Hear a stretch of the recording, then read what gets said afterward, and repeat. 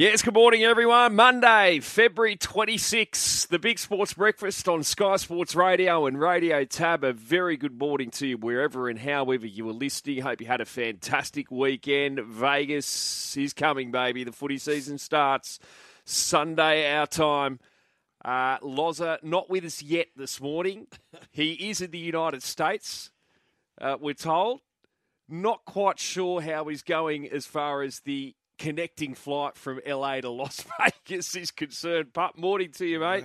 Wow. What price Loz getting there without any issues? No chance. No chance at all. Morning, buddy. Morning to our listeners. Not surprised one bit that he missed his connecting flight.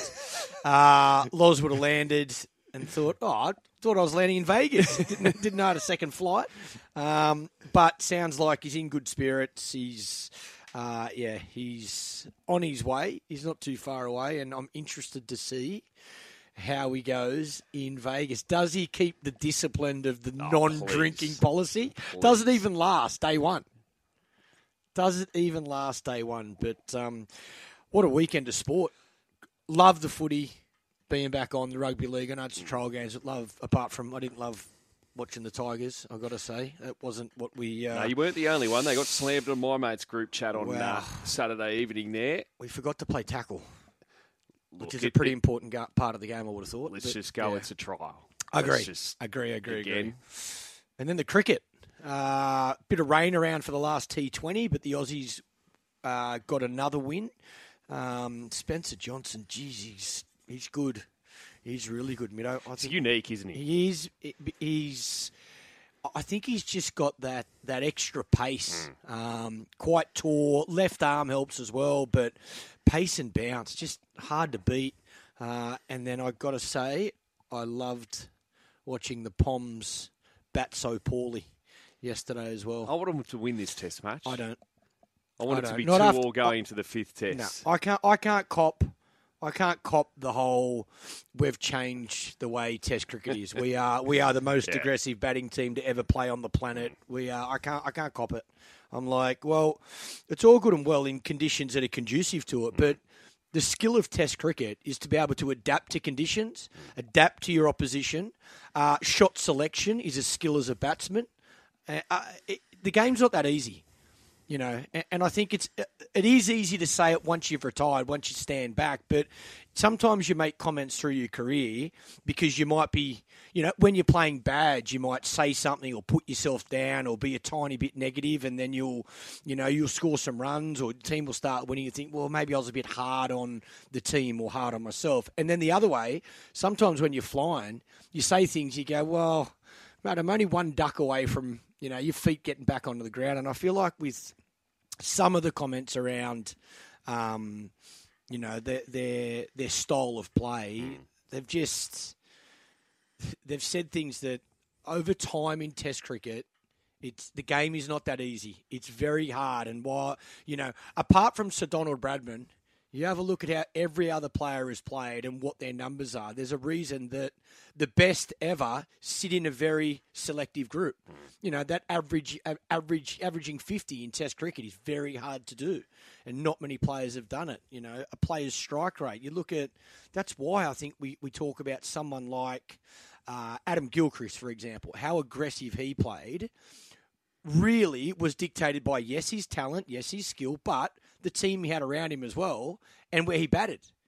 Walked in at number 7, had a foundation by Hayden, Langer, Ponting, Martin, all these amazing players, and then he could just walk out, and the India or England or South Africa were already on. Their bowlers were fatigued and tired, and Gilly made them pay, England just this approach that every single batter is going to walk out and smack it, and we're going to be the most aggressive team on the planet. Well, yeah, they certainly didn't show that the second innings with their batting, that's for sure. And the game's not over. They haven't lost the game yet. They're going to have to bowl extremely well, but they were in a position that you crave when you're over in those conditions. They've blown it. So England, having had a 46-run lead on the first innings against India in that fourth test, were 3 for 110 in their second dig and were bowled out for 145. They lost 7 for 35. And India, therefore, require 192 runs to win the series. and a none for 40 at stumps there on day 3 overnight, or yesterday or last evening. So England, blown it, really. But certainly the big story out of the weekend was the World Club Challenge. And I've had several texts from Penrith fans absolutely blowing up. And you got a case. You got a case. 16-12 Wigan. It was a captivating match there at the DW Stadium there in the north of England yesterday. And Warriors centre Jake Wardle scored, well, the controversial try, which proved to be the difference. There were several controversies, though. Penrith did have their chances, I will say that. But and the Wigan defence, you got to give them credit. But there was certainly some interesting refereeing. Liam Moore, the referee, so particularly that Wardle try. Well, Moore ruled it was a try on the field, and it wasn't overturned, therefore, by the video ref. There was lack of evidence to overturn the decision. Did the referee really see the ball get put on the line? Really? But I don't even have a concern about that part. Let's say the ref got it wrong. But he called it the try, therefore the video ref has to find evidence to overturn. Mate, there was clear evidence there was no try. There was clear evidence where he put the board out was a foot short of the line. There was clear evidence it was a double movement. And then I reckon there was still clear evidence with the double movement. It still didn't make the line. Yeah, I guess I could say it was momentum still going forward. But that is 100% no try. It was hard to find any way you look at evidence of a try being scored there. And Brian Toto saw his comments. He was adamant after saying, he knows he didn't get it over the line and lying is a sin. It's what Toto said in regards to Wardle and his claims he got the try down. It's not on the player. Like, you see that all the time. It's just, he's probably in his celebration, the back of his mind's hoping that it's a try. But at the end of the day, that's why technology still in sport frustrates me, because if we got it there and we're going to use it, and it sounds like in all sport it costs a fortune to use. So if we've got it, how can you use it and have it and still get it wrong? That's the frustrating thing. On-field decisions. Mate, it's naked eye, you make mistakes. Umpires on a cricket, you get given out, I didn't hit it, or it was going down leg. Footy field, you award a try and it's not a try. I think athletes can deal with that. But with all the technology that we have, come on, you can't get that wrong. Taylor May was also denied there in the last play of the match. And I was thinking, well, if he's called the other one a try, he can call this one a try as well. On that last one, though, did they award on-field? No, on-field was no try. So then that's what they've done, haven't they? They've stuck with the on-field cause, which is an easy way to justify it. Because you can't find any. So the last one for Taylor May, but I don't think that was black and white. I think if you don't overturn the on-field call, then that is the right decision. The one before, I think it is black and white. I think you can clearly see it was no try. So it had to be overturned. Many Penrith fans and just general fans would agree with you, Pup. But also, Liam Martin penalised there late. He had a strip, and the Penrith players with him in the tackle dropped off a one-on-one strip, and that was called back as well. And the ref just responded to the crowd. It was a typical home crowd penalty there. So just some things didn't go Penrith's way. They were rusty in attack, though. And obviously, Wigan, seeing Stephen Crichton's not in that side anymore, they targeted that left edge of Penrith and came up with 2 tries in the first half down that left side of Penrith's defence as well. So, look, they played some smart footy. They played tough, Wigan, and you got to give them credit. 16-12, World Club champions. Penrith still never won it. So what are they? 0 from 4 in the World Club Challenge. Tough to win over there. They were decent value as well, $2.60 or so there. So, look, it was a great game of footy. It was absorbing to watch, but, Penrith not happy. I know a lot of fans not happy with the referee and what the referee came up with. The Broncos have won the $100,000 cash prize, by the way, for taking out the pre-season challenge, and they accounted for Manly 40-14 at Four Pines Park over the weekend. But naturally, both those sides very much under strength with all their squads over in the United States ahead of the Vegas Openers this Sunday. But just in regards to some halfbacks to watch or some playmakers. Bevan French certainly of Wigan and Jonah Pezzett at the Storm. You do wonder whether, Pezzett will end up somewhere else. Hard to be behind Jerome Hughes and Cameron Munster there as far as the halves are concerned at the Melbourne Storm, but he certainly looks a first grader. And Bevan French, since he's got over there in the UK, has absolutely dominated. The reigning man of steel. Jay Field as well, a couple of try-saving tackles. We've seen him in the NRL before. And two guys that have really acquitted themselves so well over there in the UK Super League. And Field signed a 4-year extension not too long ago there at Wigan, which would take him through to when he's 30 years of age. But you do wonder whether an NRL club will try and entice him back at some point. And certainly Bevan French as well. These days a playmaker. And had some really nice touches there in the World Club Challenge yesterday morning. But the Panthers, we're going to speak to Josh Reynolds, get his take on it. Obviously he knows the Super League intimately as well. So we'll get Joshy Reynolds' take on the World Club Challenge later this morning in about an hour's time. Also coming up on the show today, we're going to speak to Kerrin McAvoy, Sydney jockey. Of course, he rode Celestial Legend to victory in the Hobartville. Wellwall as well, won that benchmark 100 race at Rose Hill on Saturday. Phil Buzz Rothfield will join us this morning. Phil Moss, Liverpool fan, smiling this morning. A late header from Virgil van Dijk has ensured that Liverpool won the League Cup final against Chelsea at Wembley. 1-0, that goal coming very, very late in extra time, just as penalties loomed.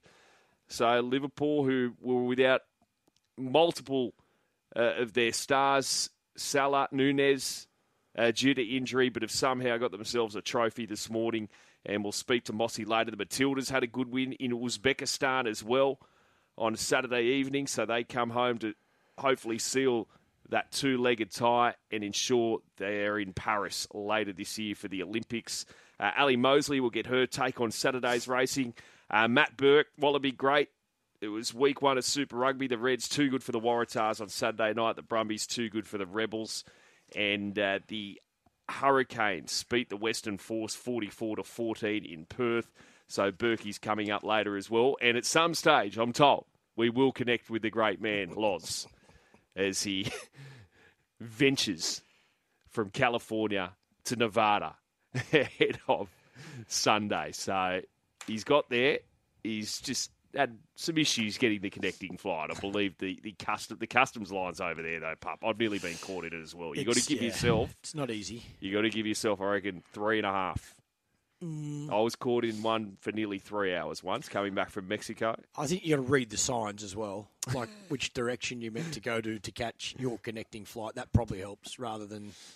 It's not a one-way lane. But, yeah, it can be... It's tough. It's tough, but... He's on his way. Put it that way. He's not far away, El Daly. So I don't like flying. You know, doesn't matter where you go. Doesn't matter what way you turn when you get on the plane. Sitting on an aeroplane for a long time is not fun. No. But especially when you get off over there and you're so dishevelled and you actually have to have your wits about you to know where to go. Exactly right. I love these texts. Boys, I wonder if the US Customs have been on Loz's multi and are fed up with the garbage he's dishing out. No name to that one. I like this, though. Hot tip for America, boys. Fly to Hawaii. Do the connection from Hawaii. That's not a bad A quarter of the size custom lines. There you go. Well, did Loz fly through LA or San Fran? No, LA. LA, okay. Okay, the papers.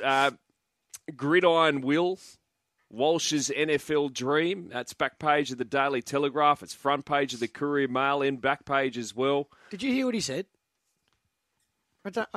I don't think he... Well, he's just saying... Well, he said, I'm going to, I want to re-sign with Brisbane. Just one day down the track wouldn't mind giving it a crack. Yeah. But everyone's... Because we're going to Vegas, because they're going to train with NFL sides... Let's make it as big as we can. And, let's assume the fact he didn't say, no, I never want to play in the NFL, let's assume that he wants to be Tom Brady. So, well, Reese would be, I guess, a wide receiver, but so hard. So hard. Yeah, I think when you haven't grown up in that sport, it is as complex as it gets. But he's a superstar of our game. Very hard to translate to a game like the NFL. But we're going to see these stories every year we go over to Vegas. True. And all the players all watch it as well. Yeah. So they're going to get massive asked in the about American sports in general. Like the boys have been at the basketball. I think the Broncos boys might have caught up with Magic Johnson. So, yeah, they'd be loving being in America and being able to go and meet these athletes and watch the different codes. I think American sport is bigger in Australia now as in the following than I can ever remember. Even as a youngster, like NBA was massive when I was a kid. Like I say, watching the Chicago Bulls for me and Michael Jordan was huge. But I think Australians follow American sport more now than ever. Without a doubt. Yeah. Yeah. And back when we were, in our day in the 90s, early 90s, it was scarce. Yeah. It was watching Billy Woods and Steve Carfino on a Saturday afternoon on Channel 10. True. Now you get your NBA pass and you can watch it all day, every day, or, ESPN shows multiple games a week. So it's not scarce like it was. So anyway, Swali'i, he's another one. Touted as a match for Travis, as in Travis Kelce. Colin Scott's quoted here to the back page of the Australian saying Swali'i could even, if he wanted to go that way, could have a future over there in the NFL. So, yeah, we'll keep seeing more and more of these stories for sure. Where did I see? So, Kelce having been here at his missus' concert the other night, it's already back in Vegas partying with Patrick Mahomes. Oh, did he fly back? Yeah, tell you what, that's a short trip. He was at Friday night at the concert, so he must have straight out. Straight out. The advantage of a private jet, Middo. In you come, out you go. Long trip for a 2-dayer. What about the phenomenon? We were talking about it on Friday, Clark. Out of control. Yeah. I've never seen an individual, as in Taylor Swift, or any individual, and I'm talking President of the United States, Queen, when the Queen come to Australia, Harry and Will, when they come, I've never seen an individual have so much power. Yeah. Taylor Swift is like the whole country. You're in fits. Mate, I got abused over the weekend for not wanting to go to the concert. Like, a mate of ours had a ticket, and I was like, oh, mate, no thanks. Like, I don't want to go. It's so packed. Like, even seeing all my mates there, they're taking photos or they got videos. Taylor Swift looks like an ant. They're so far away from her. Just put it on the telly or, like, Google, or you can see her up. Like, you can listen to every single song. But I get it. It's the atmosphere. It's all. I understand. But I don't want to do that. I don't want to go there and look at an ant and see 1 million people around me and then take 3 hours to get out of there after the event. Yeah, I'm sure that's not fun.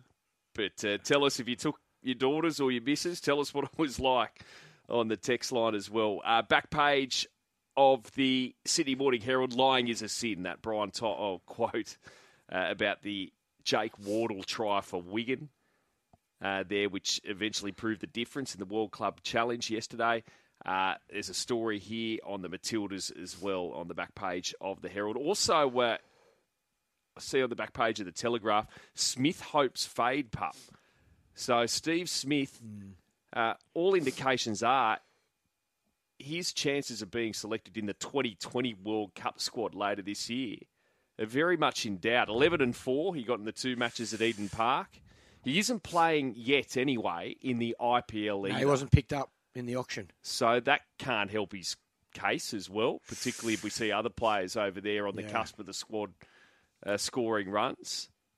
You'd think that would be taken into account, but it's going to be hard for him to force his way into that squad, really, isn't it? He's going to have no more T20 cricket. Because it's opening or nothing for him, isn't it? I think his role is to open the batting, definitely. And I think we're seeing, it looks to me like, well, Davey Warner missed the last 2 games with an injury, had a little niggle. But it looks to me their starting opening batters are going to be Travis Head and David Warner. But then there's the other players, I reckon, because you can only take a squad of 15. So they've probably got to pick someone that can open but can also bat if they need to bat at 3 or 4. And I think in the conditions they're going to play in the West Indies and America, I think they'd rather a power player than, someone like Smitty who can work it around. So, yeah, look, it's going to be interesting to see what they do. But I think at the moment they've probably, they're suggested by how they've selected the team and what I'm hearing that their first 2 openers are already done. Well, their top 3's done. Warner, Head, Mitchell Marsh. That's their top 3. If there's no injuries. So the spare batsman selection is an important one. Do you want to pick someone that's just going to open, or do you want to pick someone that can bat anywhere in that top 5 or 6, really?